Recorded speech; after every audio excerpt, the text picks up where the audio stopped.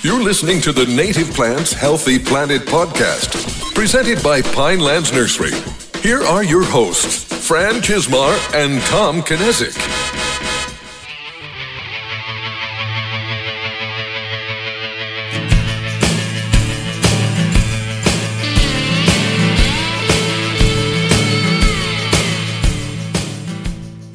Welcome back to The Buzz, brought to you by the Native Plants Healthy Planet podcast, presented by Pinelands Nursery. I am Fran Chismar. And I'm Tom Knezick, and today we're buzzing into episode 107. And as we have the last couple weeks, before we get into all the fun native plant stuff and cool articles, we want to do a little bit of follow-up on some past episodes. And and first was a claim we made last episode where I think it was a Facebook post I had referenced, where someone said, I don't care what, no one tell me I shouldn't be planting this. I want to plant giant miscanthus. You can't tell me otherwise. Just tell me how to do it. Yes. And I was like, I can't put myself in that headspace where I've chosen to do something knowing that it was had negative ecological impacts in that case. And then I was racking my brain really for the last 2 weeks saying, what have I done? Because I'm sure there's something. Yeah. And the closest I could come up was like texting and driving, which I don't really do now. But, but I've done it in the past. I've done it in the past. I've gotten much better with using hands-free. You know, it's like, you know the consequences, but you do it anyway. Listen, we both have done underage drinking. That's true, yeah. Speeding was another one. Yeah. So we're not perfect. No, there's definitely things. I think you tend to...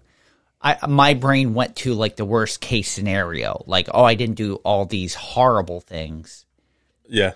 But overlooked like all the questionable things. So, you know, we've all done it, and it's I just think some things you're more aware of than others, what the repercussions are. Yeah, or you just don't like, you know, what the horrible outcome could be for texting and driving, but if you've never experienced it, maybe it's not on your mind. Yeah. Like, unless you know someone that got hurt or injured, you know, you just don't, you overlook it. Yeah. Then the other thing that we wanted to follow up on was I suppose our last episode was titled "How Does Your Garden Grow?" Right? Did you post a picture of your garden? Because I did not.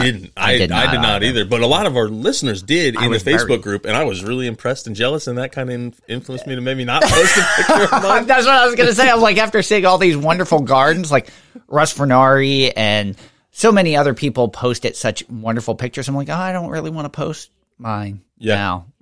Like, I could have taken a few pictures of some things that I'm really proud of in the garden. Yeah. But. And while my garden is much, there's a lot more going on than in previous years for a longer period of time. I'm kind of in a lull right now. There's really nothing.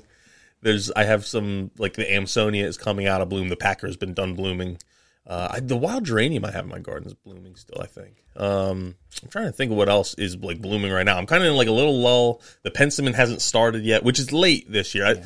I've seen other people talk about this from all over the country, but here in New Jersey, my brother keeps really good phenological records. Yeah. And he said we're about 2 weeks behind where we normally are. That sounds about right. Yeah, I know, like the penstemon is usually like May 10th to May 15th, if memory serves. I'd have to consult what he actually has written down, and it's here May 26th. We've been and it's just very cool. We've only had one 90-degree day or 2 90-degree days. Yeah, two. And the nights have still been very cool. So we've been behind. You know, the things that I'm excited about in my garden, like and again, like we're in between blooms, there's nothing blooming.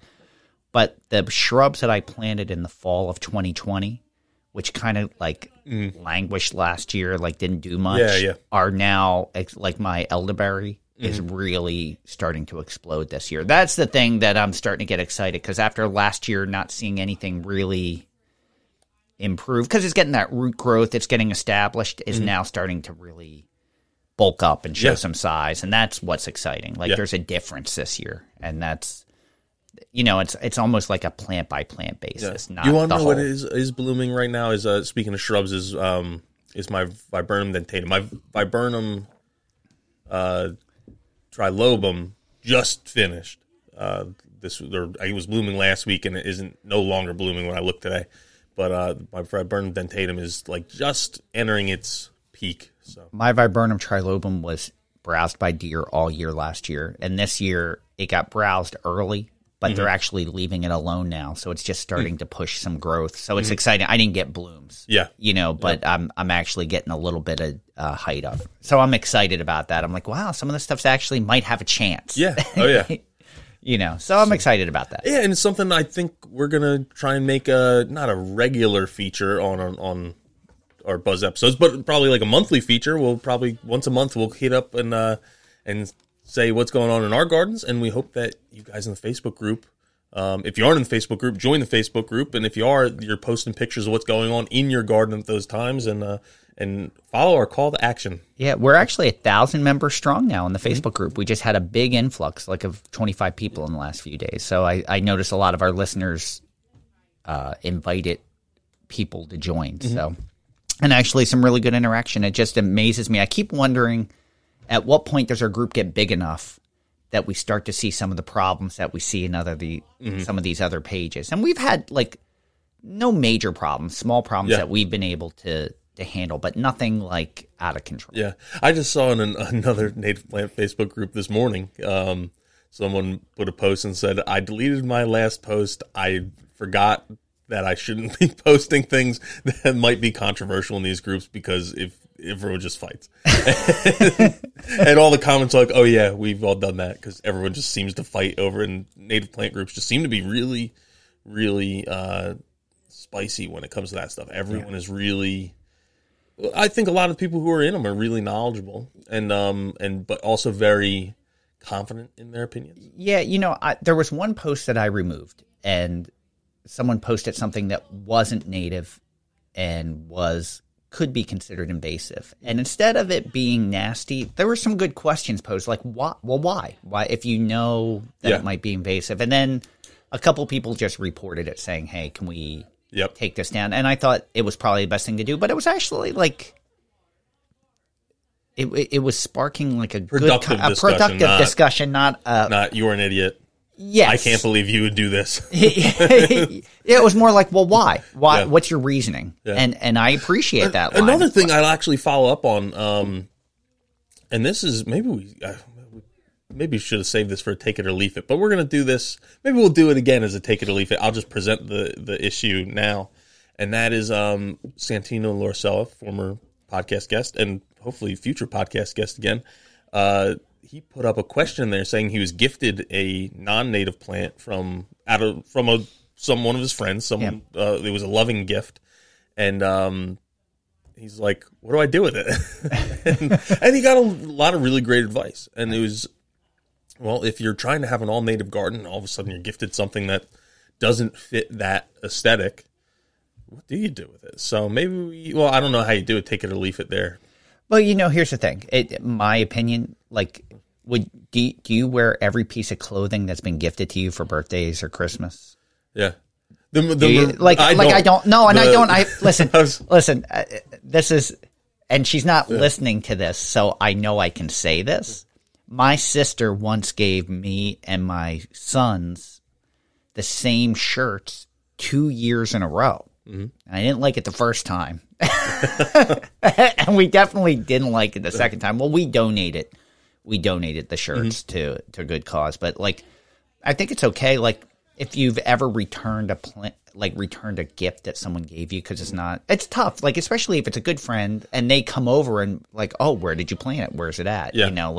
That could pose some very interesting conversations later on. There's so how I've encountered or gone through it is typically I put it in a pot instead. I'm trying to think of what we just got. It was like a planter, but I put it in just a pot to put on our patio. Yeah. And at the end of the year, if it's still alive, then I'll maybe even it's something I can save or save the next year. I'll put it in the greenhouse and keep it alive over the winter. But if not, then I'll dump out the pot. As long as it's not invasive or harmful, I'd regift it. Mm-hmm. I would give it to everyone has a different lifestyle choice. It's not my lifestyle choice. But if it meant something to someone else, if my neighbor liked it, and I don't deem it as harmful, I would completely Now, for when we had our son, we were gifted a one of those blue hydrangeas. Yeah. So that was one we planted because it had some kind of significance. We were just gifted a rose that actually shares the name with our son. Oh, okay. So that's one we planted because it was from a family member too. Yeah.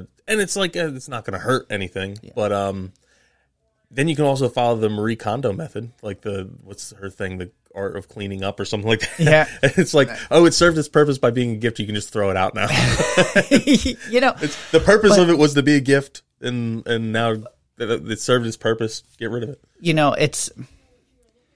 It's one of those things where, what's your goal? What is your goal, to have 100% native property? Because if so, then technically you're getting rid of turf. You're completely doing it. You could have it for a couple years and move on from it, or dig it up and give it to someone else. And I don't have an issue with that. Yeah. I really don't. The only time I have an issue is if it's something that is a known invasive or harmful. Mm-hmm.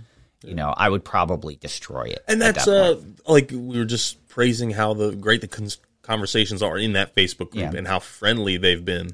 And you got a variety of perspectives on that post, and a lot of the same ones that we covered here in our own words. But it was very friendly, and no one was like, I can't believe you should cut that person out of your life. Although there was a person who said, even strangers at the supermarket know that I only plant native plants, and they know better than giving me non-native. I laughed at that one. So it's how many times have we had our customers call here and say, do you have this? And we're like, no, that's not native. It's everyone.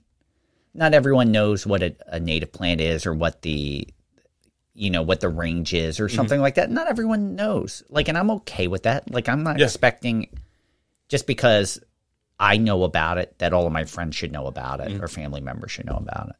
Maybe I should. Maybe I'm not holding everyone to a high enough standard. Maybe I need to ratchet that up. I'm kidding. Well, Fran, we got a great slate of our normal segments to go through. So why don't we start where we always start, and that is with the plants we're vibing with this week. Let's move on to That's Hot. What's hot? I'm going to choose to go first because I'm just looking at some of the information you have. Yeah, mine's long. Yeah, and mine's not. So I'm going to go first and get it out of the way so that we can move on to yours. But I chose... And I know it's a little bit past, but I'm still thinking about my trip to Bowman's Hill. Speaking of Santino and all the wonderful plants I saw in bloom at that time, it was such a wonderful period to visit the Bowman's Hill Wildflower Preserve. But Columbine, Equilegia canadensis, which is such a delicate, nice addition. So it's a erect branching perennial native to woodlands and rocky slopes. Boasts nodding red and yellow flowers, blooms April to June. So it is still kind of like it's at the tail end. Mature size is 1 to 3 foot. Wetland indicator status is facultative. And it's native from the Midwest to the East Coast. So it's just, I know Columbine is one of those things most people know. I don't think I need to over describe it, but it's just, it's not something that I see often in my area. So when you see it and you're like, oh yeah, I forgot how incredible of a plant this is. Yeah. It's readily available in the landscape nursery trade. So it's not something you would have trouble finding. And there are different cultivars. I know Corbett, I think, is like a cream color. You can get different colors, but man, just like a really, really nice textured plant blooming that I don't always think about. And we grow it. It's just not one of those things I always think about. So it was just nice seeing it in nature, naturally occurring, and go, oh yeah, I forgot about this. And it's one I tend to overlook, and I didn't want to overlook it. So yeah, it's a really awesome plant. It is a unique texture. Yeah, and it blooms earlier in the year, so that's. If you're looking for that, like we both said, that we don't have anything blooming in our gardens right now, that's something that would fill in that gap. Exactly. Like it kind of reminds me of, in the same vein of like Bleeding Heart, something like that. So it was just really nice to see, and just thought I'd give it a quick shout out. Yeah. What do you got? And mine this week is common milkweed, which is Asclepias syriaca, and again, I pick them at weird times, don't I? I pick stuff when you wouldn't think I would be picking these things. No, but that's good because everything has multiple seasons and reasons for certain times. And it's one I'm sure we've used as a That's Hot before, and we've talked about multiple times. I think you did it. Maybe I did it. I don't we think did it when it was blooming. Okay, but it's obviously not blooming right now. It's early in the spring for this plant yet. But Now, just a little off topic, real quick. One of the things I'm excited about in my garden is swamp milkweed this year because it's on to its third year, and last year each plant had 2 stalks, and this year each plant has 8 to 10 stalks. Yeah. So it's coming up like it's going to be a force this year. Yeah. So I can't wait. Someone else wrote something. I think it was on Instagram made a comment about how their swamp milkweed had like 2 stalks last year, and then this year, or I forget the timeline, but it turned into a beast. Yeah. And it's amazing. It really both- went from both very little to a lot. Both plants are going to be awesome, and it's kind of what I imagine of that area. So this summer, I'm definitely going to be posting pictures because there were things that just didn't even bloom last year, like Blazing Star and Purple Cone Flower that are beasts this year too. So I'm excited about that. So sorry about that. But anyway, going back to common milkweed is each year for the last 3 years, I said this is going to be the year I eat common milkweed shoots, and then I forget. We did talk about it last year because you missed it. And I forget. Yeah, I always forget, and I'm like, right. oh crap, I missed my window. Well, I was out in the field last week, and I'm like, oh. I was turkey hunting. Yeah. I didn't get a turkey, but I stumbled across all this common milkweed. Well, I'd never seen it before, which should have been my first sign. I'm like, and looking back, I'm like, yeah, this probably wasn't common milkweed, but I found it there, and I picked a bunch. It was like perfect. It looked like asparagus coming on the ground. The leaves were just starting to open up, so I picked a whole bunch of it, and brought it back to my house, and then over the weekend, that was on a Friday. Over the weekend, I boiled some water, threw it in the water. You just blanch it for like 30 seconds to a minute just to kind of leach some of the toxins out, I guess. And then actually, before I did that, when I was reading the directions on how to cook it, not on the box, so it doesn't come in a box. I looked online at foragerchef.com because he had a little write-up on it. And then it said something, oh yeah, this can often be confused with another plant. And there's a couple ways to tell it apart, but the biggest way you can tell it apart is it's incredibly bitter. So the other plant's incredibly bitter. The milkweed tastes pretty good. So I'm like, I'm just going to do 1 stalk because I have a feeling this isn't common milkweed now, and it wouldn't kill me, but it's going to taste bad. So I did 1 stalk, boiled it, the one that looked the most like common milkweed, boiled it, and no, it definitely was not common milkweed. It was super, super bitter. It was like I had to eat a couple scoops out of. I drank a ton of water, and then I ate a couple scoops of the pre-shredded cheese just to get I'm like, what can I get in my mouth fast enough to get this taste out? Because it was bad, and it was 1 scoop wasn't enough. I need to go in for another and drink some more water. It was terrible. Wow. But so I took a couple of snippets that Forager Chef had on his website about common milkweed because that's where I got all that, and it was basically it was various parts of the common milkweed can be used, and were traditional foods for indigenous peoples. Raw milkweed contains cardiac glycosides, and other compounds that need to be denatured by cooking. One of the things a lot of people, I'm sure, when you're listening to this, thinking, "Oh, I just took all this milkweed away from monarchs," which I didn't because it was a different plant. One of the things he actually writes in his article is saying that monarchs are eating the milkweed past the stage where it's edible for humans, and when you cut it like asparagus, it actually pushes new growth. Okay. So you're not necessarily taking it away from the monarchs. And then he said, just if there's only a few stems coming up there, don't take it. Make sure there's a big population. So if you're taking 10 or 15, the amount of asparagus you'd eat, you're not taking too much from the monarchs. So he said, be conscientious of that and all that kind of stuff. So it's you're sharing. You're not just taking from monarchs there. Makes sense. And then this was the snippet that really stood out to me was the only lookalike you have to be aware of with common milkweed is dogbane, which is you say Apocynom? I say Apocynom. Apocynom cannabinum. Okay. I've read it a ton of times. I've never pronounced it before. At the stage when you'd harvest the shoots, dogbane to the inexperienced can resemble milkweed shoots. The shoots below are a bit older than they would be. Oh, this is in a picture. The delineator is the milkweed leaves are much more rounder at the tip. Okay. Where the dogbane will come to a point. Gotcha. So that's where, looking back, I'm like, I remember going through that spot and I'd see tons of dogbane, and I don't know why I thought it was I think I wanted it to be common milkweed. Yeah. So I'm like, oh, this is common milkweed. But it's way too wet. It's like not a spot where common milkweed's going to grow. But that's a good learning lesson. Oh, yeah. Now. I didn't die. Now you didn't die. You tasted dogbane, and now you'll remember pointy tip or rounded tip. Yeah. Like when you see it. Yeah. Like it's a good, where you were saying like, why would you always want to be right? What do you don't learn anything. Yeah. You just learned. Mm-hmm. I won't forget that now. Yeah.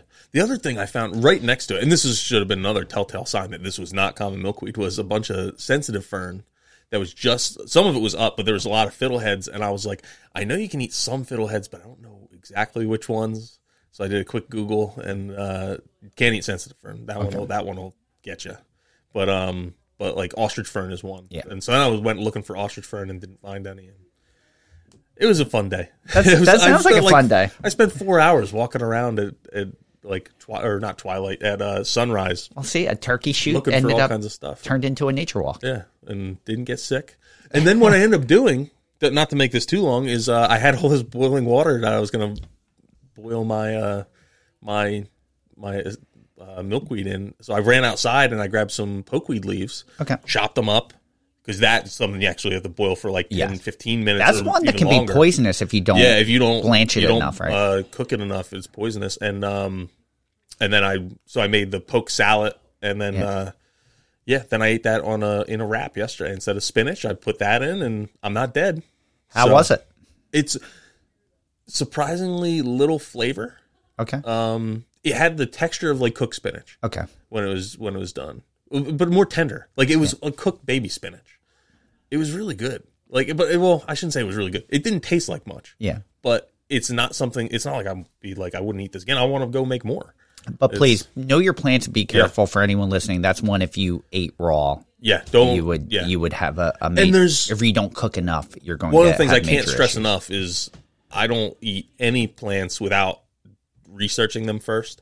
And we talk about it all the time. You have literally a guidebook in your pocket almost at all times with your cell phone. And don't just trust one source. Look it up like 3-4 places. Make sure it's like, because I know with the pokeweed, some places will say, oh, just boil it for like 5 minutes. Other places are saying 30 minutes. I think the Black Foragers put something up about this too with that as well, saying like she settles on like 15 minutes. I think I did mine for 10. I'm like, I want to live on the edge. but it's like 30 minutes might be too much. 5 minutes might be too little. But so find a trusted, or look at a couple different sources and find what the consensus kind of says. When you're trying it, maybe trying in small amounts. Oh, even with the milkweed. In the Forager Chef article, he says, if you haven't done this before, only eat a little bit. Because you don't, even though it's safe to eat, you might have, like, there might be enough buildup that you're just not tolerant to it right away. For me, I'm fortunate. I'm fortunate or unfortunate that I have so many food allergies that I take everything really like small baby steps because I don't know. It's funny because in the beginning of this podcast, we had our Plant Madness bracket. Yes. A Native Plant Madness. I just found that actually the other day. Yeah, and I'm supposed to cook you something, but we've been waiting to do that. I think you forgot. I've remembered. I forgot. And I'm like, ooh, I could cook this for Fran, and I could cook this for Fran. And I'm sitting here thinking about the dog bin. I'm like, man, I should cook this for Fran. But at the same time, you're allergic to so many things. I don't want to kill you. Yeah. Like there's times that I think people in the office would be very happy about that. But no, I don't. I think don't want that. Okay, if I was just sick, maybe. They might feel a little guilty if I died. Lose your voice for a couple days. Yeah, I think they would. I think everyone would find that amusing. But but yeah, so I had to cook for you at some point. But I'm very scared about not giving you anaphylaxis. I think. You did make prison hooch. I made that prison hooch. I still have a little bit of that. I am looking forward to this year. I am going to do elderflower liqueur. I'm going to get a good vodka, and I'm going to get some flour. Not overpicked, but I know there's some native ones here around our pond, and I have one at my house now. So I think I'm going to definitely do that this year. Yeah, and I'll share that with you. Yeah, I've been really diving in a little bit more, and as I've dove in more, I found more researches for potential podcast guests to come and talk about this kind of stuff. So awesome. I just reached out to a couple people this morning. Awesome. Awesome. All right. What do we got next? We're going to go to this or that. You can get with this, or you can get with that. So we do have a winner, as always, and the articles were my article on California blue carbon regulations that were going to be put in place. Tom's was, can like a piecemeal approach to monarch habitat work? And we have a winner, and the winner is... Tom is back on his winning streak with 8-3, although... There was some controversy. There is some controversy because someone said they tried to vote for me and the vote wouldn't register. And I didn't try to vote. Because I tried to vote and it wouldn't register my vote either. So I wonder why. And I'm wondering if... I know sometimes you can set... A time limit? Time limits on how long the vote runs for, which I never do.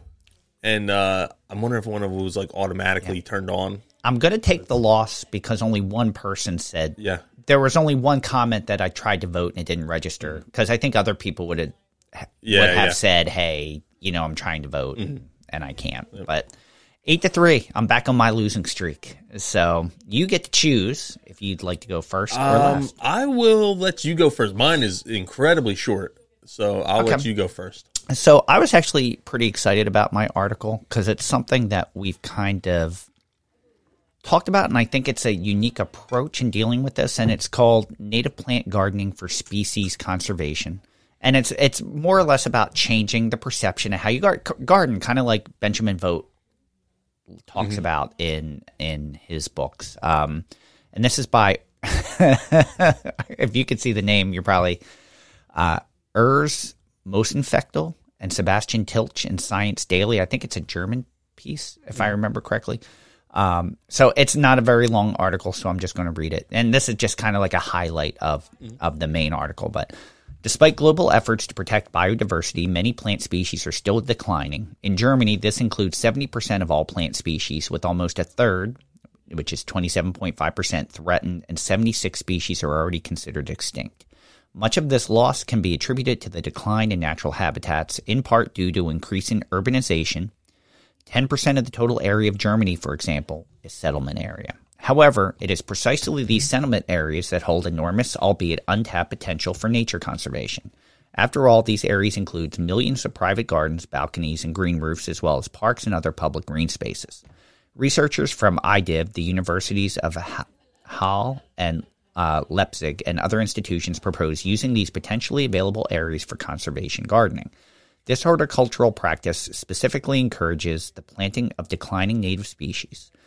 Native plants are plants that occur naturally in their habitat where they have adapted to specific environments and have co-evolved with other species.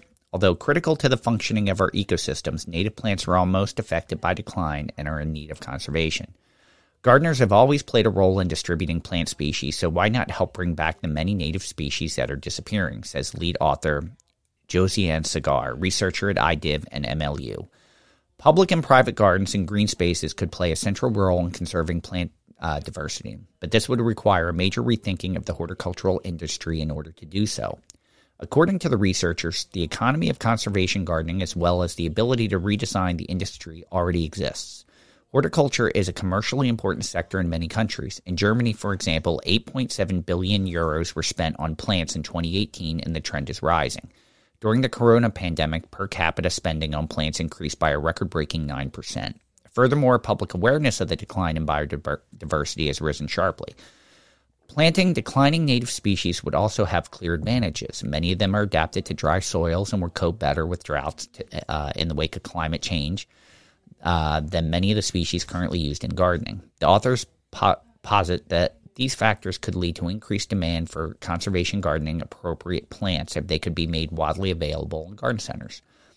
The researchers therefore propose that a key approach to promoting conservation gardening would create a stronger link between the mainstream horticultural industry and the domestic native seed market. Certified native seed production and marketing should be promoted through financial mechanisms and policy support, example, in the form of reduced VAT.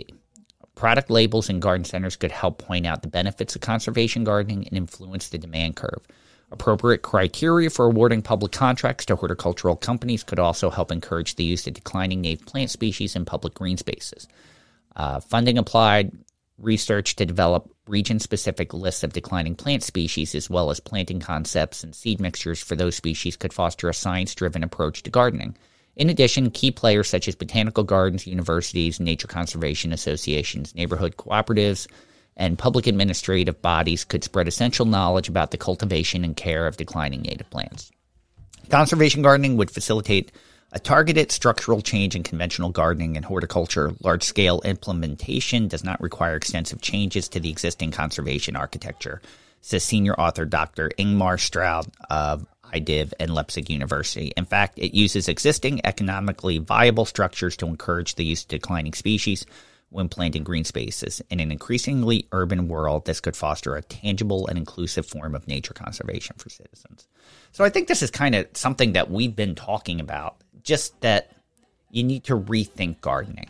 Mm-hmm. And why not incorporate these things? It's instead of thinking about what do I like or what is aesthetically pleasing to me, you can incorporate these things that are better suited, still be aesthetically pleasing, still form a function, and increase biodiversity in the area, bringing some of these things back. So it really is like a throwback to appreciating what was here instead of incorporating all these other things from other places. And it seems so simple. It really does. It's amazing that it's taking university research to bring this. And we talked about how most of the land is private land, and those are where we need to make a difference. And it seems like a very simple practice. And we're starting to see legislature with some towns saying X percentage has to be native plants.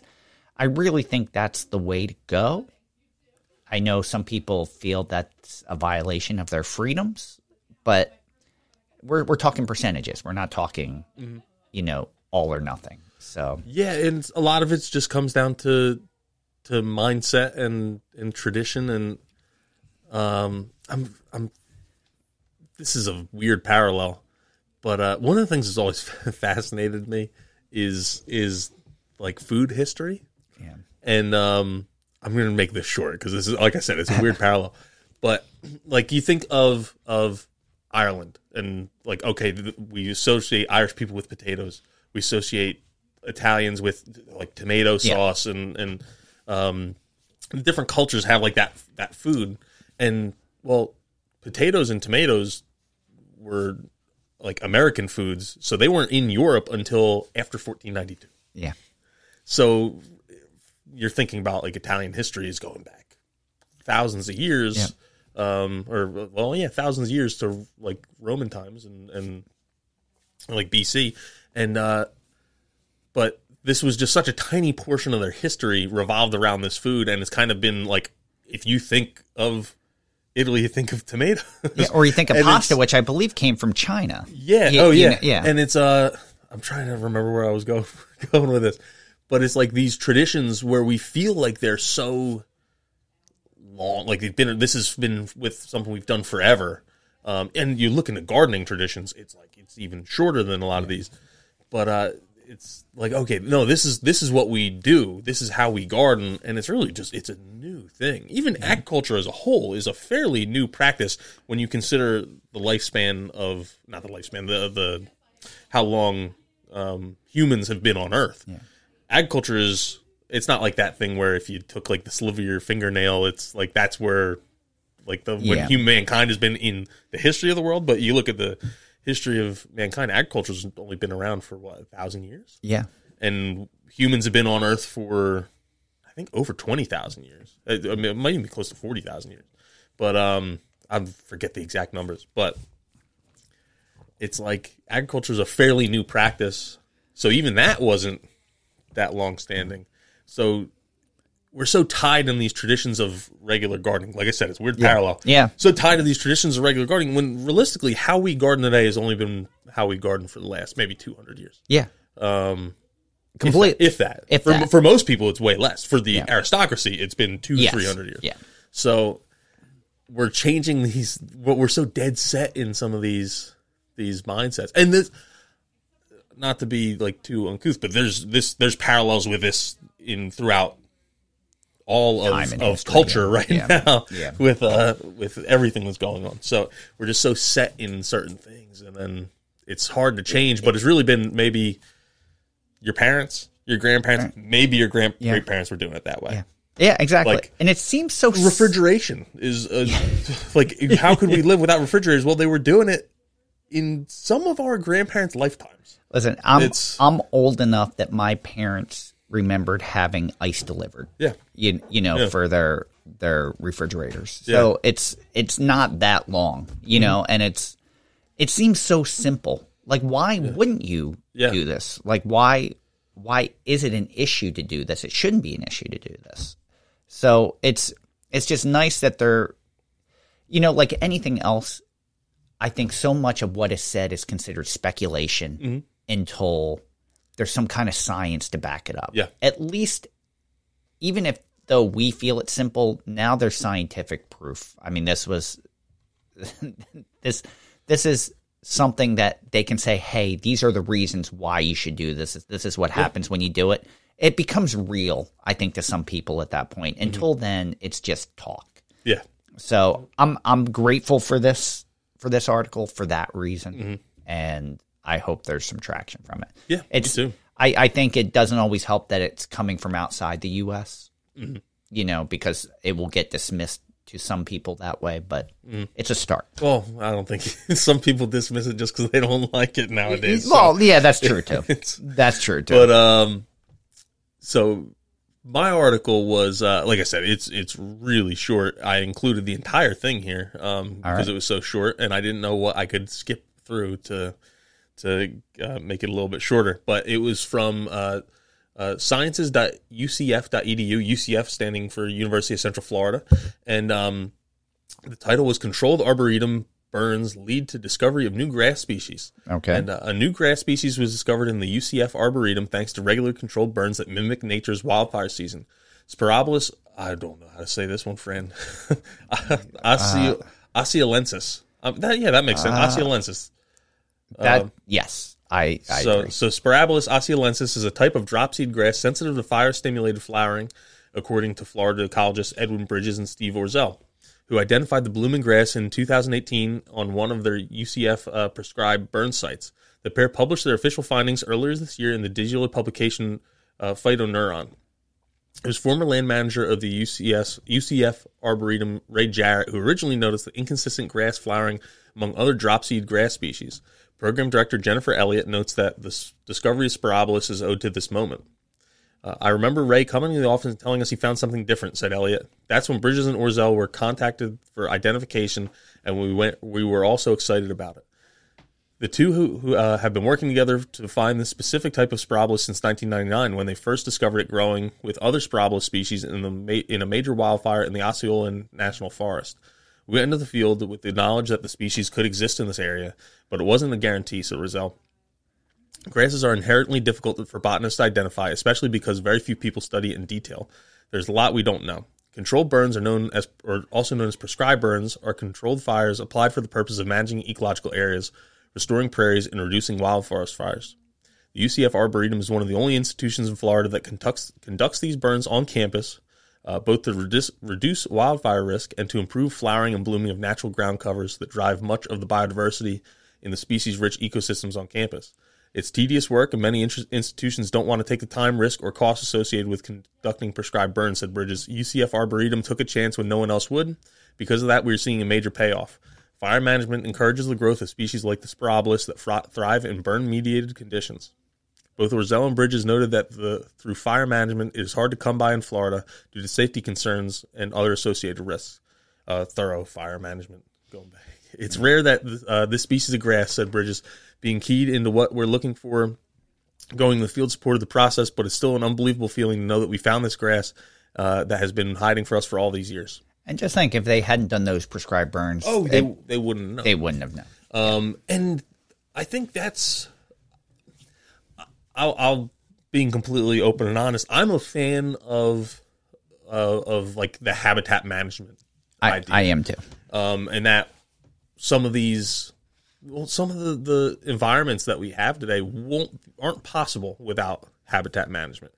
I look at the New Jersey pine barrens, especially after talking to Dr. Dwayne Estes, and knowing that is probably in spaces should be more like a savanna or a grassland, just from what he described. And that's not me going into the science, so it's what he described, and then what I'm seeing, I'm like, man, this kind of sounds like the same environment, but it's mostly a forest of pines. And not that that's a bad thing, but I think of what it could be and how much diversity could be there if it was managed through more intensive fire or some thinning.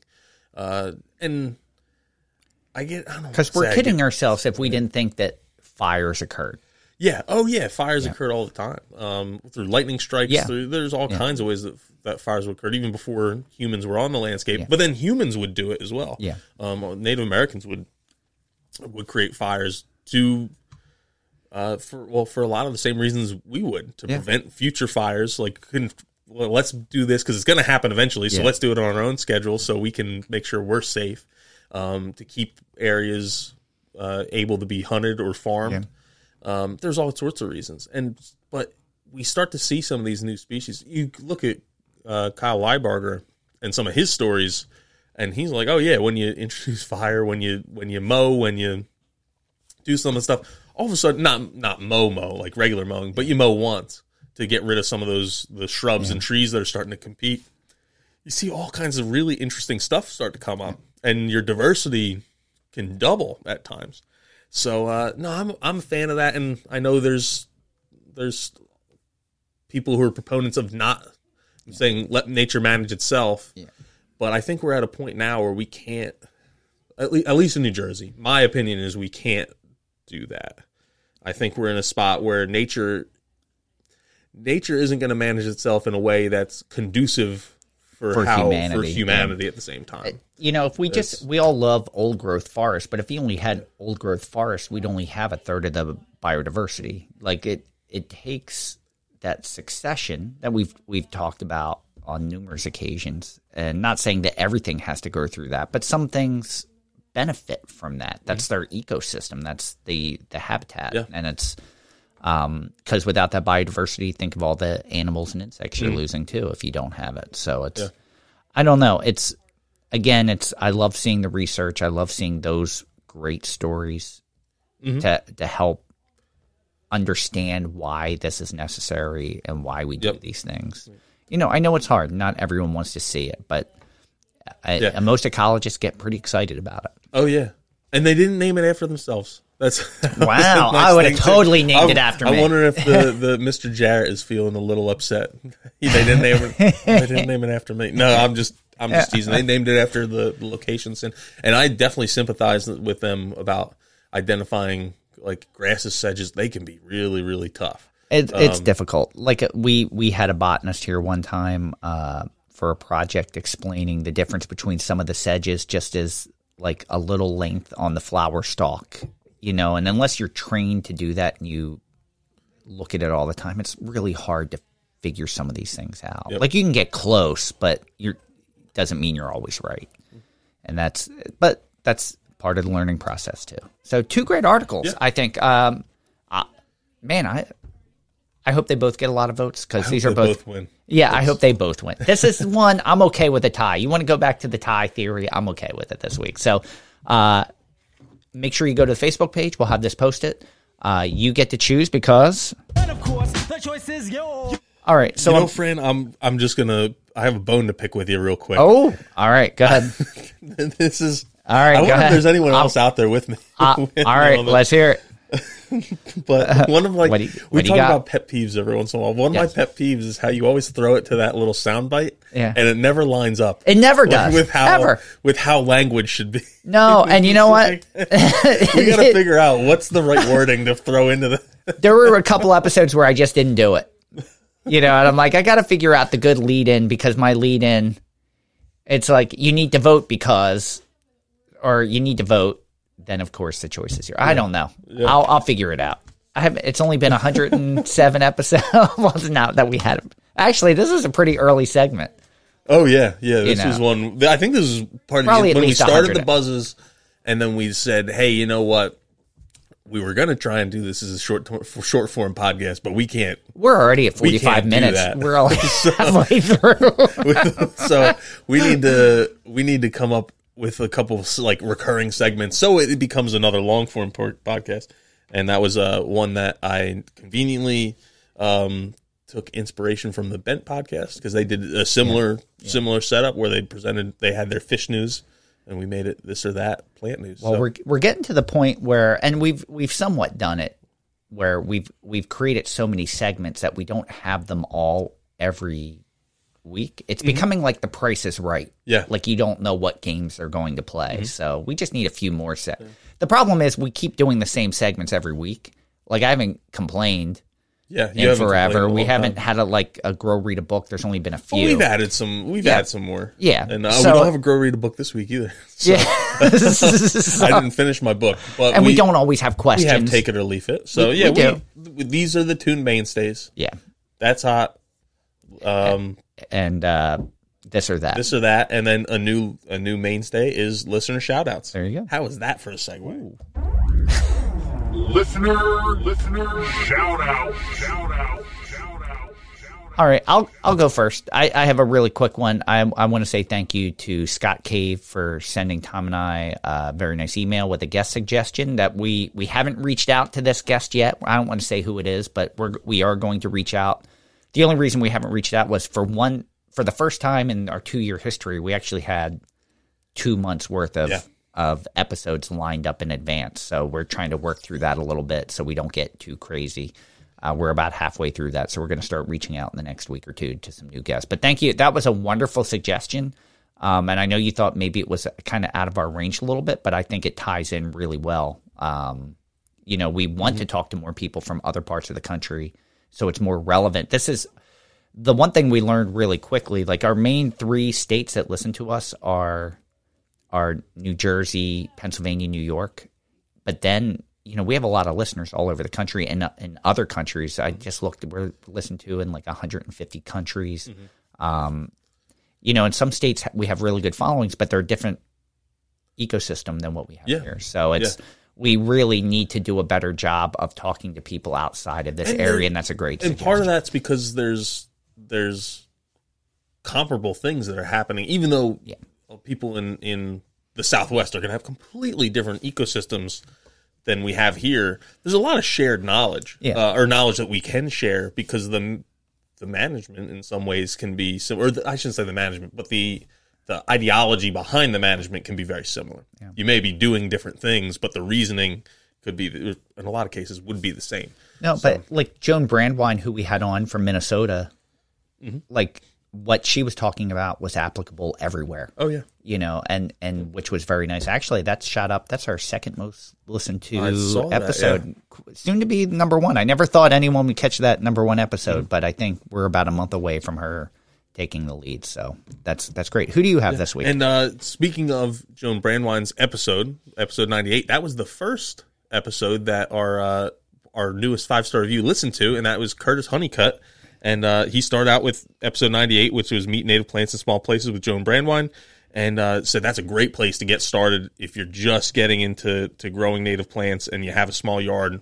That's where you want to start. Yeah. Really likes the information we propose. His only issue is some of the plants we talk about aren't native to his range, which is when we're talking to people, like Fran just said, all over the country, that's going to happen. And we're familiar with the plants that are around us. Yeah. I need to explore more in other places of the country and get to know plants. And I think we've done that with our A Native Plant Every Day with Tom and Fran. We started to do that, and that's helping us get a little more familiar with some of these other plants. Fran, maybe we should start a Patreon account where people can send us money to fly all over the country to go look at plants. Oh, man. It's like the Patreon plant research. Yeah. I think there's the name of research. There's probably other people who would be better at that than we are. No. But half the charm of it is that we're not the best at it. So that's what's good. We can bring the layman's perspective, the every person perspective. I think that's good. So, but no, thank you again for the 5-star review. And if you leave a 5-star review, not just the stars, but you got to write a little write up with it, I'll give you a shout out right here in this very section. Awesome. So as I mentioned earlier, I have no complaints. And we do have questions, and we've taken a different approach recently. Typically, we would really listen to these questions and get really prepared. And we're trying to handle them more, Like it's a live call-in show. Yeah, but like not it's quite. a live. It's like not saying we're unprepared, but we don't like we look when the messages come through. I get a text also of what it says, so I just briefly glimpse it, so we kind of have an idea what is going to be talked about. But at least you're getting real answers from us.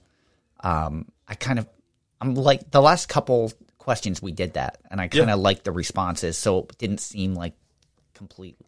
We sounded prepared and like we knew what we were talking about, but it was a lot of preparation to get that. And I want to give good answers, and sometimes the best answer is I don't know. Yeah.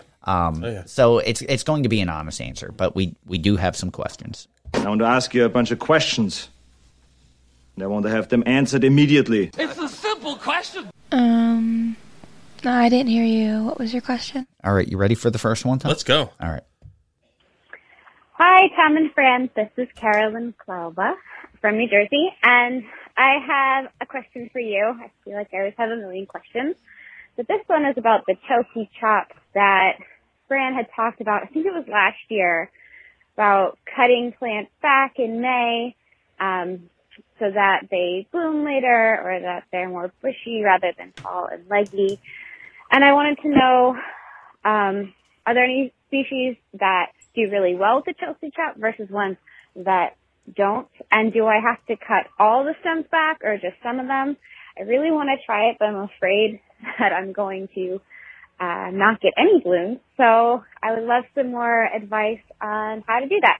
All right, thanks so much.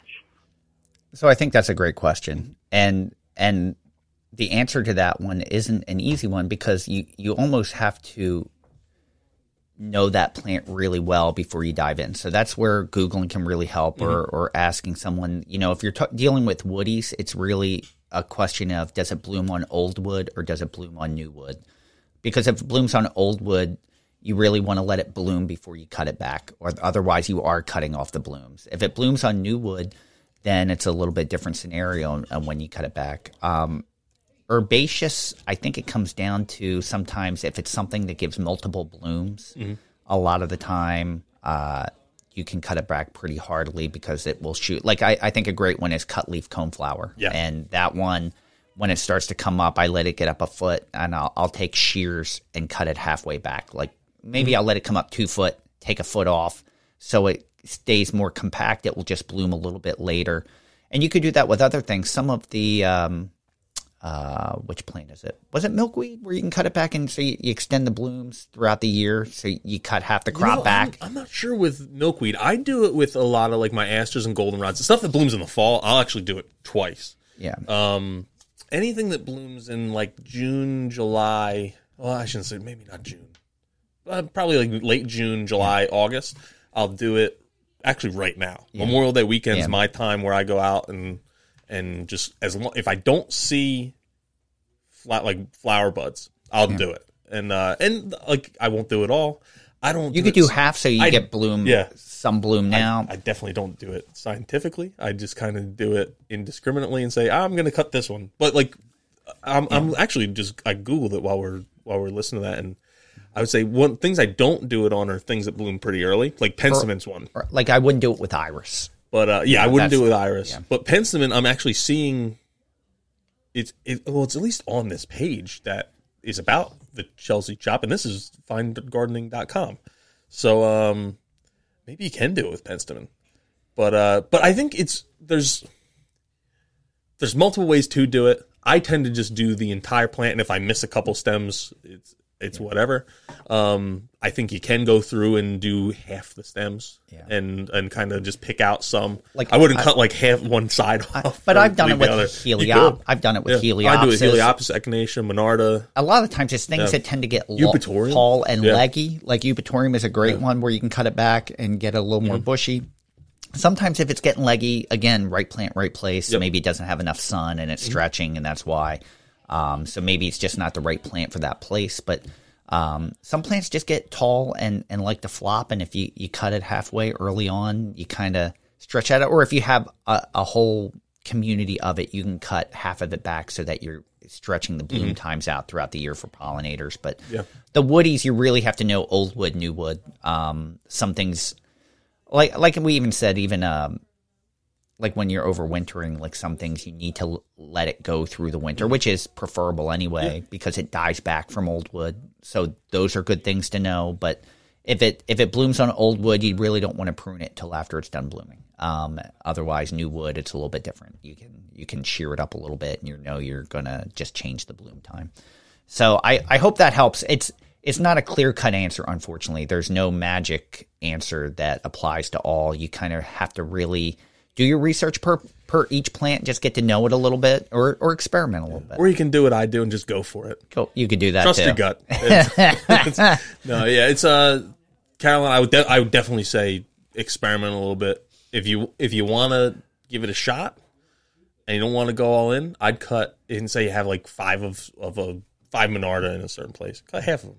Well, I guess not the half. Cut 2 or 3. Well, here's the wonderful thing. You have such a resource with our Facebook group, which I know you're a member of as well. And our listeners have been very good, and members have been very good at sharing that information. So if you're not sure, throw it out on the Facebook group and say, hey, I have this plant and I'm thinking about cutting it back. Is this a candidate? Would this work? Is this not a good idea? And you're going to have people that have had experience doing it with that plant. And I've seen really great advice on that. So I would do that as well. So it's not always knowing the answer, but knowing where to get the answer. And I think that's half the battle, more than half the battle. Oh, yeah. You ready for the next one? Yeah, let's We have go. 2 this week. This one came in at the last minute. Hey guys, this is Adam Lewis, husband of the famous Alyssa Lewis, and I have a question. We have been trying to get Pearly Everlasting, insert botanical name here before you call, as the perennial that it's touted to be, but for us, it always grows like an annual. It sells seeds, but the parents just don't come back, and we've been trying to figure it out. A little bit about where it grows. It grows in a spot that has morning sun and afternoon shade. It's occasionally mulched, but sometimes we miss a year and we get a lot of weeds. Other plants that grow in the same area, blue false indigo, Clethra alnifolia, buttonbush, pink coreopsis, Hypericum prolificum. Been trying to figure this out, and everybody everywhere says it's a perennial, but it just isn't for us. So any advice you can give would be awesome. Thanks, guys. Oh, and I'm calling from Central Connecticut. All right. Thanks, guys. Before I say that I know nothing about that plant, which I guess I just said it. One of the things I found interesting was when Adam described the area that is growing in and things growing. That was such a wide range. There were, buttonbush is an obligate. Clethra alnifolia is a facultative. I'm trying to remember the first. Baptisia is an upland. So it's in an area that's things are surviving that are anywhere from an upland to a wetland, which is an interesting area. I don't have any experience with that plant. I've never encountered it. I've never worked at a place. I've never grown it or worked at a place that had grown it. Yeah, Tom Tom reached out. I reached out to our friend Dow Kabeski from Sunset Farmstead to see, hey, have you ever grown this? Maybe you can give us some advice. And he hadn't either. And he gave me a couple other leads, but like Fran mentioned, this was a question that came in a little bit later, so I haven't had time to reach out to them yet. So this may be one that we're playing it now, and part of the reason why I like this was because we don't know the answer, and this gives us time to contemplate this. Maybe some of our listeners can share if they've had any experience with this plant and how they've encountered it. In looking on the internet, we found information and through research on how to germinate the seed, but not really how to keep this plant alive. And you know what? I'm going to be honest. Some native perennials act like annuals. Rudbeckia hirta is a great one. Really, we call that a receding annual at this point, not really a perennial. Lobelia can, my lobelia lasted 1 year and didn't come back. Some things do that sometimes when it's not in its ideal conditions, and that's what I'm kind of wondering, is that maybe this isn't the best spot for it. But we're going to find that out. We're going to find out together, and I kind of like that. I like that I don't know the answer on this one. So I don't know how you feel about it. Oh, I've never heard. I had never heard of the plant until it got brought up. So. Yeah, so let's throw this out to our Facebook group. We're going to talk to some of our industry friends over the next 2 weeks till our next buzz and see if we can. This is part of our follow-up for the next buzz. Yeah.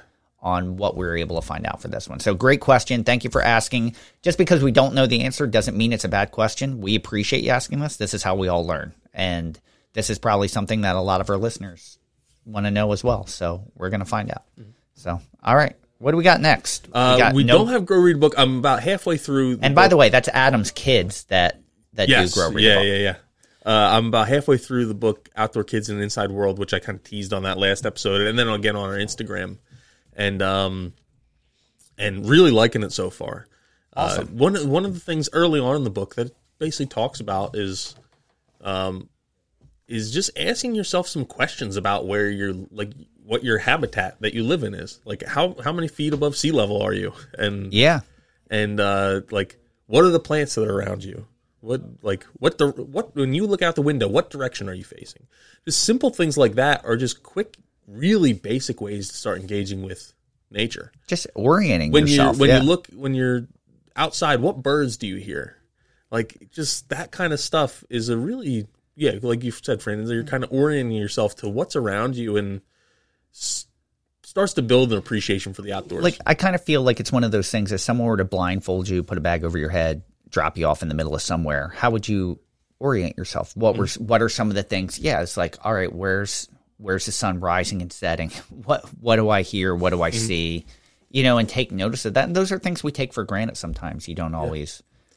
I don't even know from where I live if I can tell you where the sun rises and sets. Really? Now I haven't been there quite a year, but yeah, I've never really. I feel like that's something you learn on day one. Didn't take notice. No, I could tell you at my old house. Easily. Can't say that I know.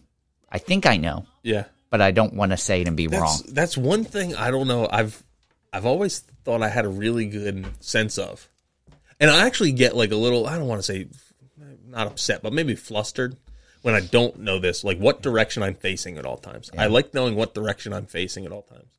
And if I'm like facing east and facing north, and when I don't know, like especially if I'm driving, I'm like I don't know what like cardinal direction I'm going right now. I'm like I have no clue. I love that shows up on my mirror. Yeah, I love knowing that. I do like knowing that.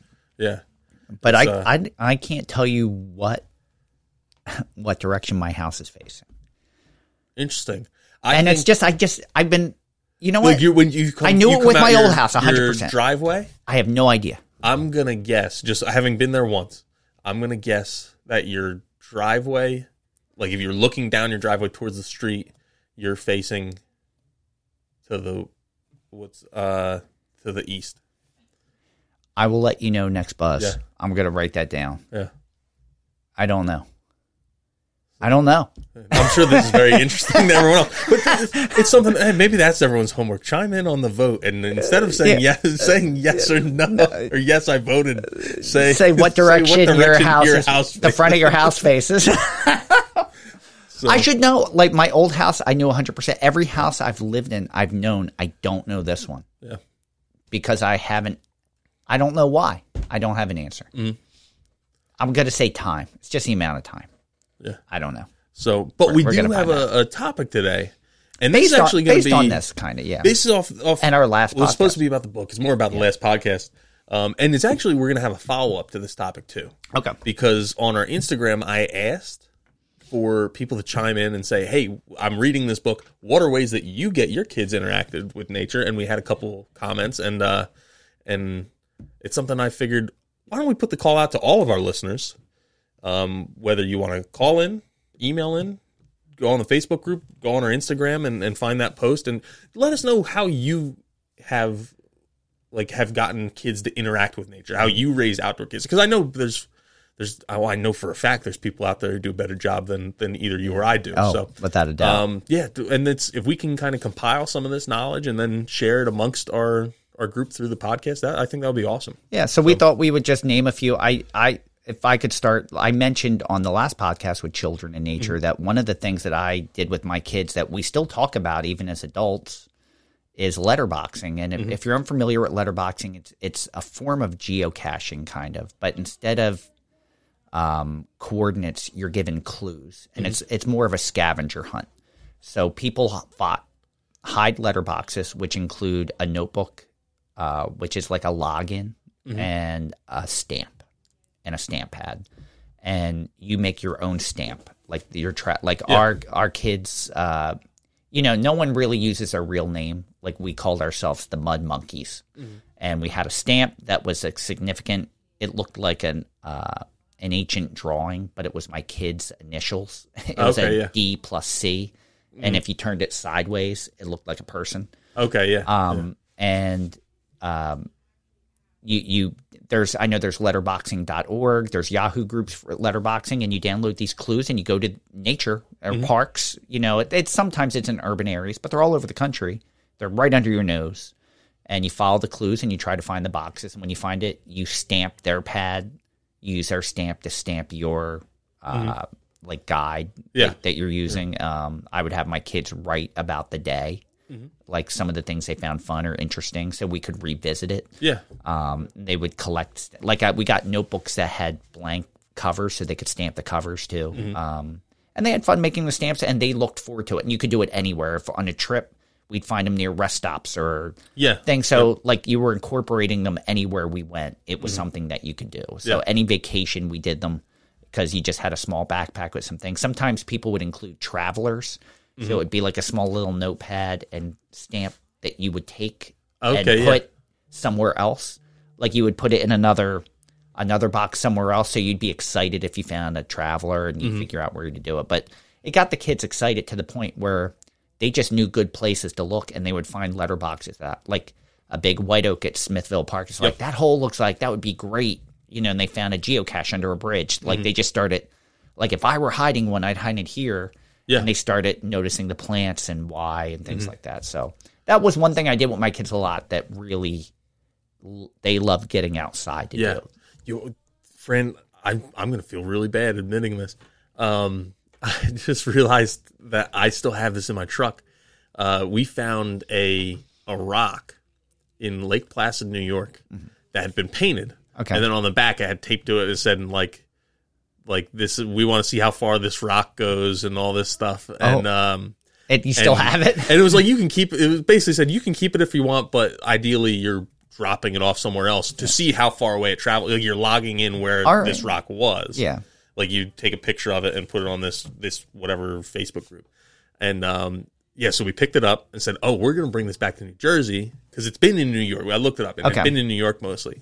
And take it back to New Jersey and then drop it off somewhere there to see, because that's getting a few hundred miles away. Yeah. And it's in my glove box, and I keep forgetting it's there. And what you just said reminded me, so I'm going to have to go drop that off soon. But that's a great way to get people involved. I love those type of things, and that's a very natural way. We should, we should come up with our own system, like where you're hiding, like geocache, they do charms sometimes, but you hide the things in native plants. So you have to kind of know your plant ID. Yeah. So instead of clues, like some of them are really fun and most of the time they're easy, but it would be fun to incorporate it with native plants to make, maybe we can do that, or some of our listeners can create that. Don't promise we're going to do it. No, okay, no. That's a... Can someone help us do this? But like that would be fun for like to help kids with native plants in doing it, where you have to find this plant and then from there find the next plant, and then it's found in a native plant or a tree. That would be kind of cool. Yeah, no, it would be cool. So a couple of the things that I just thought of with this topic was, one is just going for a walk and really just get kids and people just interested in what's going on around them. Like a slow walk where the objective isn't to walk, it's to pay attention to what's going on. And you'll just start to notice so much, like how many birds there are, what kind of birds there are, if you know a little about birds. Or one of the things I use a lot, because I don't know really my birds as well, is there's the Merlin Bird ID app. And you can, like, say you see a bird and it's sitting on a tree branch and it's about the size of a robin and it's brown and white. You can plug it in and it'll actually show you pictures of a bunch of birds that fit that description, and then you can select and also how likely it is to be in your area. Yeah. And it'll tell you, like, it'll show you pictures, so then you can kind of somewhat identify what that bird is. Yeah. And I use that a lot for birds. But even like, okay, you might see turkeys. walking through the neighborhood, or you might see some deer, or you might see a possum. There's all sorts of things that are out there just right underneath your nose. But when you're making that conscientious effort to observe, it can really start to engage you with how much else is going on along that sidewalk. Really interesting side note on birds. 2 weeks ago, me and my youngest son were kayaking in Hamilton. Mm-hmm. And there were birds that were skimming the water, getting insects off the water. And I was like, oh, check out these tree swallows. Yeah. Like, you don't see them too often. Look at them. And he was like, wait a second. You know plants. Why do you know birds? And I'm like, aren't you interested? Yeah. He goes, yeah, I really want to know. But how do you know? And I'm like, because I've seen them before. Like, I've heard the call, or I've seen them, and you research. You're like, what is this? Like, I've asked people. And I'm like, so if you know, I know, you can ask me, or if you don't know, let's figure it out together. And we had this whole conversation, like 15-minute conversation on just noticing what birds were around us, because there were barn swallows and some other things. And we're like, it's pretty cool. Just noticing, like, there's all these things under your nose you're not even aware of. And now all of a sudden you're seeing it because we're just a little more connected. You're on the water, you're seeing it, you're interacting with it. So, but you might see a cool insect. You might see a cool mushroom growing out of a tree, and you say, "Hey, what's that mushroom?" And you can go in your iNaturalist app and identify the leaf, identify the mushroom, and find out what plant that mushroom's growing on. And there's when you go out there's two things you'll notice. You don't make it very far. It's not like true. If you're trying to walk around the block, it's going to take you a long time, especially if you have plants there. Or even like what I'll do, I don't want to say a lot, but every once in a while when we'll go on walks, there's a neighborhood across the street from our house that does not have like any natural vegetation. Yeah. There's one tree that's originally there, and I'll use iNaturalist to identify all this stuff in people's yards to find out how many invasive plants there are. And I want to go over there and make a video and just say, yeah, this is why there's Japanese barberry in the woods, because there's Japanese barberry here. Yeah. Birds are eating the berries and going in there. But besides the point. But you can say, hey, you go out in your yard. If say you haven't started planting a lot of native plants yet, or you're over your aunt's house and for a holiday, and go take pictures of all the stuff in her yard and say, oh, this is invasive, that's invasive, non-native. Oh, here's native. Wow, they have a liatris. That's awesome. Yeah. I can't believe she has a native plant in her yard. If you're doing that, and now you're just around the house, and that'll take a long time too. And it's making it interactive and educational, and you're having fun identifying things. And just learning that way. I'm sure it wouldn't work for everyone, but that's something that I really enjoy doing. And then I think my kid's too young to kind of really get a lot out of it. I think my son will enjoy doing too when he gets a little older. Yeah, but those are great ideas. I know you have down here camping and also hunting and fishing, which I think are great things. Like I was a Boy Scout. My kids were Boy Scouts. My oldest is an Eagle Scout. My stepson is a Boy Scout. And those are things, It's one thing to experience nature. It's also another thing to experience nature with a group of your peers and get to appreciate and enjoy it. So any of those camping with your family, and just experiencing what it's like in the woods at night, what kind of sounds you hear and what it means, or what you see, or just noticing tracks. Ooh, what made those footprints? What? Yeah.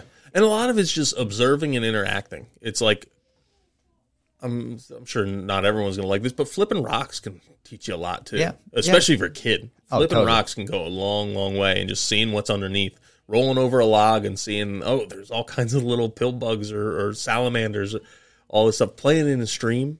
Oh, man, I learned so much just playing in streams and just like finding crayfish and all kinds of stuff. Yeah. And it's not for everybody, but exposure is the first step. I agree. So I agree. And then I had hunting and fishing again because, like I said, I went turkey hunting last Friday. I went this morning.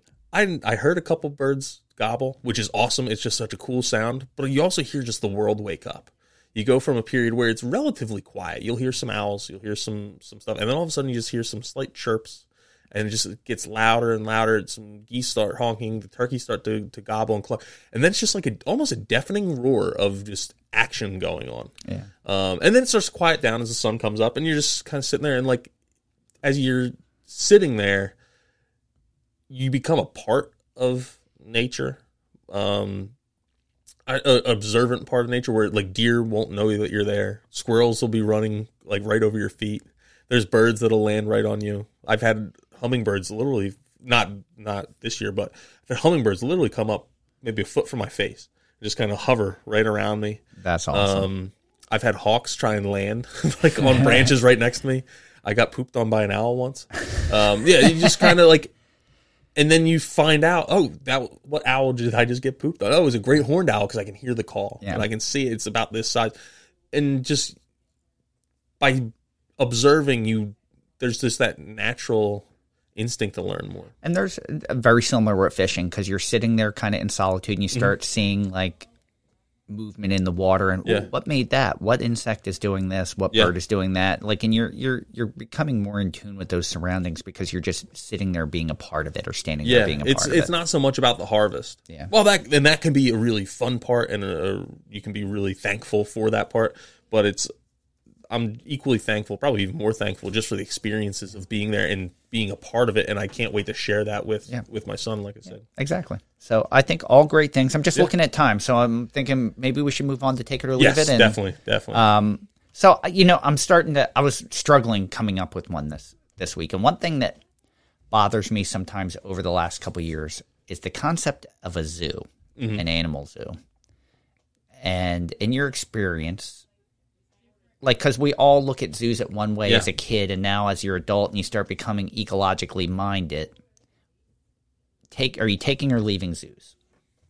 Personally, I saw this on the script and I thought about it, and first instinct, as I'm sure many people are like, "Oh, you got to leave it." Now, knowing what we know now, how can zoos be a good thing? Like, especially when you're bringing animals from other continents and you're caging them.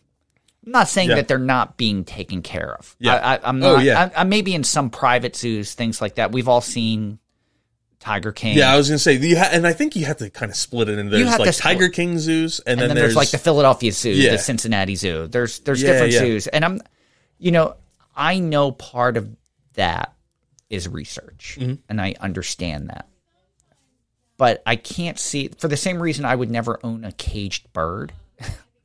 I have trouble with zoos. And it's a good learning experience. If you've never had interaction with these animals, you get to see and interact with these animals. I can see the positives, but personally, the older I get and the more I know, I'm less and less in support of a zoo. So let me put it to you this way. So I'll bring up the Cincinnati Zoo first because they do – I didn't know this until a couple of years ago. I met a person from Cincinnati Zoo at an event, and they were saying how they have basically a native plant arboretum there. Okay. Which I think is really cool. So I'll give them a big shout out because they're incorporating native plants with the zoo. Yeah. But Fran, I want to phrase it to you this way. And obviously there's major differences here too. But what if you think of a zoo like a seed bank? Well, that's true. And I know there's good work being done to preserve animals in zoos to protect them because the environments aren't the same. But after years of protecting them, can you put them back out in the wild and have them? Some of it's instinct and genetically encoded, but over time, do you lose that? I think once you have an animal in captivity, especially for a prolonged period of time, it's not going back. But I started to really think about it. Like I'm thinking about the zoo. Like I'm trying to remember which zoo it is that has a bunch of bald eagles, but all those eagles are injured and can't survive in the wild. Yeah. So I understand that. Like I get, hey, you're protecting this endangered species so that these can survive without being picked off. But isn't that part of what the ecosystem does? It gives and it takes. Like if it's injured, that's part of the food web for another thing. And that's where ethically it's hard to make that distinction. I have trouble now in going to look at an animal behind bars and just say, okay, why? I started to think about it. Is it more beneficial to sacrifice sacrifice not the lives because they're not killing the animals, but by caging this animal to raise awareness about how important the population of these animals are. Yeah. Like, is it important to have tigers in a facility so that people can really see the tigers and feel like they're interacting with the tigers to say, hey, it's really important we preserve tiger habitat. And it's in a place you're never going to be able to go, but you need to care for these reasons. Is that more important it's the whole trolley switch debate. Is it? Yeah. Would you rather kill the one person that you really know with the train, or pull the lever and kill 100 people you don't know? It's kind of that whole idea. But then what I really started to think about is, in the United States, we had basically extirpated our entire bison herd. Yeah. Yeah. And one of the main reasons we have bison in the United States today is because there was one in the Brooklyn Zoo. And that's why we have bison in the United States. We basically had killed just about all of them, and we had some there, and that's what we used to repopulate the country. So without that, if we hadn't had that, had the Brooklyn Zoo to have that bison, and that's the buffalo that's on the back of the buffalo the nickel. Yeah. But not only did we destroy the bison, we destroyed their habitat. Yeah. So they can never survive the way they did before. But if you took that money at the zoo and you created a wildlife preserve instead, and you got to see native animals in their native habitat where they're more protected and interacting in a natural way, I would rather see that than animals that don't belong here behind bars. Now, I know that's not as sexy, but if you want to see a lion, go somewhere where lions exist and go see them in their natural habitat. I don't know. It's the same way like and I would argue that as soon as you start putting humans with man-made things, it's no longer a natural habitat. But if you're interacting with nature, like Yellowstone is, in my mind, is not. You have human-dependent animals not in everyone, but you have human-dependent animals in those areas. I've been to Yellowstone, and I love Yellowstone. It's one of my favorite places. And you have the freaking idiots who get out of the car, like next to bears and bison and elk and stuff. Well, and that's a whole different issue. And like, what are you thinking? But bringing over an animal that doesn't belong here and put him behind a cage is no different than bringing invasive plants over. Yeah. Well, I guess it is, because the lions aren't getting out. Yeah, they're not getting out, and then all of a sudden they have a bunch of lions everywhere. Although that would probably curb the deer population, wouldn't it? Yeah, that's true. But you think of like, but it wasn't because of the zoo, like bringing starlings. There are like starlings, were brought over. What was it? Someone wanted to bring over every animal from, was it Edgar Allan Poe or Charles Dickens? Or Shakespeare? Sure. Maybe it was every animal that was part of a Shakespearean play they wanted to bring over here, and the starlings. Yeah. I don't remember the specifics, but I don't know. I know I'm probably taking the thought process to an extreme. No, but they're all thoughts that I have, and just saying I don't know what's right. I think I'm leafing it, even though there might be some benefits. The more and more I thought about it, I think I'm taking it. I think the educational aspect of zoos, and then the research and I know a lot of zoos are, some of the money they raise is going directly towards conservation effort. Yeah. So I think there's enough benefits there to outweigh the negatives. Yeah.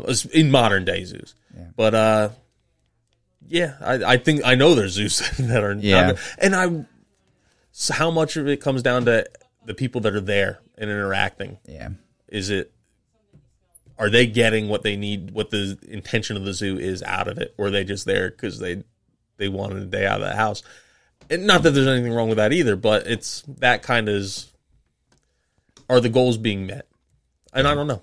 But yeah, I'd probably take zoos. Were you just for those reasons? I think it's the benefits outweigh the negatives. You old enough to experience the drive-through safari at Six Flags Great Adventure before where the monkeys would jump on your car? That's that doesn't exist anymore. But that was more interactive, but people didn't know how to interact with them. Too. So that was the other thing. Oh yeah, you'd always see there's stuff where giving the animals monkeys things got out you of the car, shouldn't get. They're giving the animals things stuff, they shouldn't have given them. It was not good. All right, if you want to have some fun, Google Six Flags Great Adventure drive-through safari. That was always a highlight. Yeah.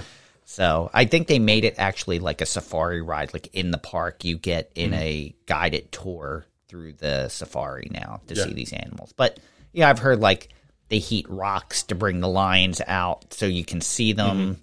Otherwise, you're driving through and you're not seeing anything. Like they have like electric fence. I don't know. I don't know how I feel about any of it. Yeah. I used to not care. Now I kind of care.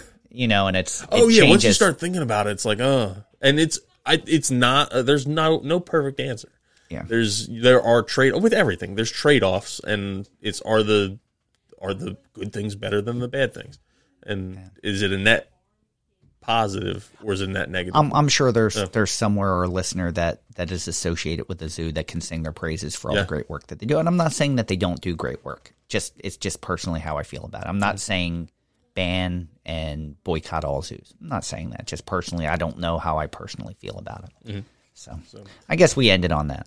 Yeah. Talking about zoos and not plants. Not plants. But, all right. Well, that's going to wrap us up for today. Thank you for joining us. We hope you enjoyed listening to The Buzz. Thank you, everyone, for listening to Native Plants, Healthy Planet, presented by Pinelands Nursery. Thank you, RJ Comer, for our Buzz theme music. I don't know what we would be without it. Make sure you stream or buy RJ's music on iTunes, Spotify, or wherever you consume your music. Follow us on Twitter at Pineland Nursery, Facebook at Pinelands Nursery NJ, Instagram at Pinelands Nursery or Native Plants _Healthy Planet. And YouTube at Pinelands Nursery. Keep that question and comment line busy for us. Call us at 215-346-6189. I will repeat that, 215-346-6189. And ask a question, leave a comment. We'll play it on a future episode of The Buzz and try to answer it or not answer it to the best of our ability. And thank you to all the new members of Native Plant Healthy Planet Facebook group. We gave you a lot of homework this week with Pearly Everlasting and what was the other thing cutting back, like your experience in cutting back certain plants. So make sure you join in. And if you have more garden pictures, make sure you join them. I promise I'll get a picture up there soon. So you can listen to Native Plants Healthy Planet podcast directly at www.nativeplantshealthyplanet.com. You're probably going to listen on Apple Podcasts, Spotify, Stitcher, wherever you consume your podcasts. You should be able to listen when you're there, if it's at all possible. Leave a 5-star review. If you do a little write-up, I'll give you a shout-out right here on The Buzz. You can also find our podcast merch on www.nativeplantshealthyplanet.com. There's a banner right at the top. Take you to our Teespring store. We have some cool designs so you can show everyone proudly that you love to plant native plants or eat native plants or you're wild about native plants. We have a bunch of different designs up there, and the dollars that are raised through those T-shirt sales are going back to native plant conservation. We're close to another donation. We're really close. We probably surpassed that threshold. I just haven't looked in the last week or two. All right. So I'll check with that, and then we'll announce our... I think we already have an idea who we're donating to. Right? We've discussed it, I think we have, yeah. But I don't off the top of my head, I don't remember who we said. But yeah, but the more dollars that are in there, know that T-shirt, in addition to looking very fashionable and like you're going to the Met Gala, you're also going to be able to know that some of that money is going to good cause. Awesome. So we didn't prepare for a secret, but if you... I have one. Do you? I don't know if I told this on the podcast. I was going to say, I have like a silly non-plant related one. If we didn't have one, I would throw it out there. Well, mine is non-plant related too. So why don't you go? I just thought it was funny. Yesterday we were playing... I'm kind of office DJ, and we use my Apple Music subscription. And it's something I never do, but we played the Fran Chismar station yesterday to see what would pop up. And I'm like, what does it say about me that it's playing in sync? That's one of the art, because it's not something I guess I listen to it enough that it comes up in my I would never say this is my jam or this is or when you're out with your nose surgery. I don't know what the other people in the office use to play music, but that could have been why. That's true. I think that probably came on a little bit more when you were out. Yeah. We tend to do a lot of early pop music sometimes just because everyone has fun with it and enjoys it. And I have a feeling it popped up enough maybe. Yeah. I'm not saying I don't dislike NSYNC. I've been called out on that before. It's a guilty pleasure, I guess. So that and Harry Styles. Mm-hmm. Those are my little guilty pleasures. What's your secret? Mine was that I might have told this on the last podcast, but I took a class trip to China when I was in college. And it popped in my head the other day. There's a ton of people with pictures of me in China because I literally everywhere we went, since I'm 6'3", and most of them are not 6'3", they were just taking my picture because I was like the tallest person they'd ever seen. And it was me, and there was a blonde girl from Kansas State who was about 5'10". Yeah. And they would literally have us like stand next to each other, and they'd take our pictures, and there would be lines of people. Wow. Like they would literally line up so they could come and take their picture with us. And I'm like, where did all these pictures go? Can someone find one, please? Are there pictures? Like, pictures how many of of these China. pictures are me? Did people put these on their wall? Because this is with like digital cameras, but not like this is 2011. All right. So we have to uncover at least one. Everyone, that's your mission.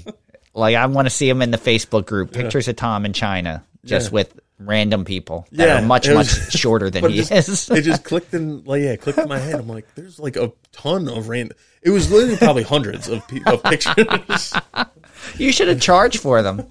Well, I wasn't thinking at the time, and I didn't speak enough Chinese to tell them how much I wanted. All right. That's my mission. That's what I'm doing as soon as we're done recording. All right. There you go. All right. So thank you, everyone. I'm Tom. And I am Fran. Thank you again, everyone.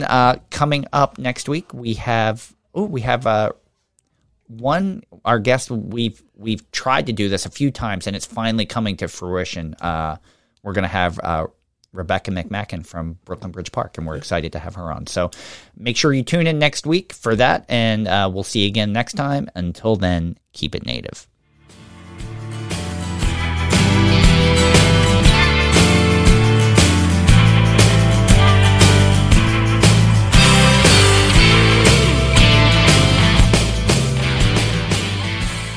Thank you for listening to the Native Plants Healthy Planet podcast, presented by Pinelands Nursery. Remember to like, share, follow, and comment.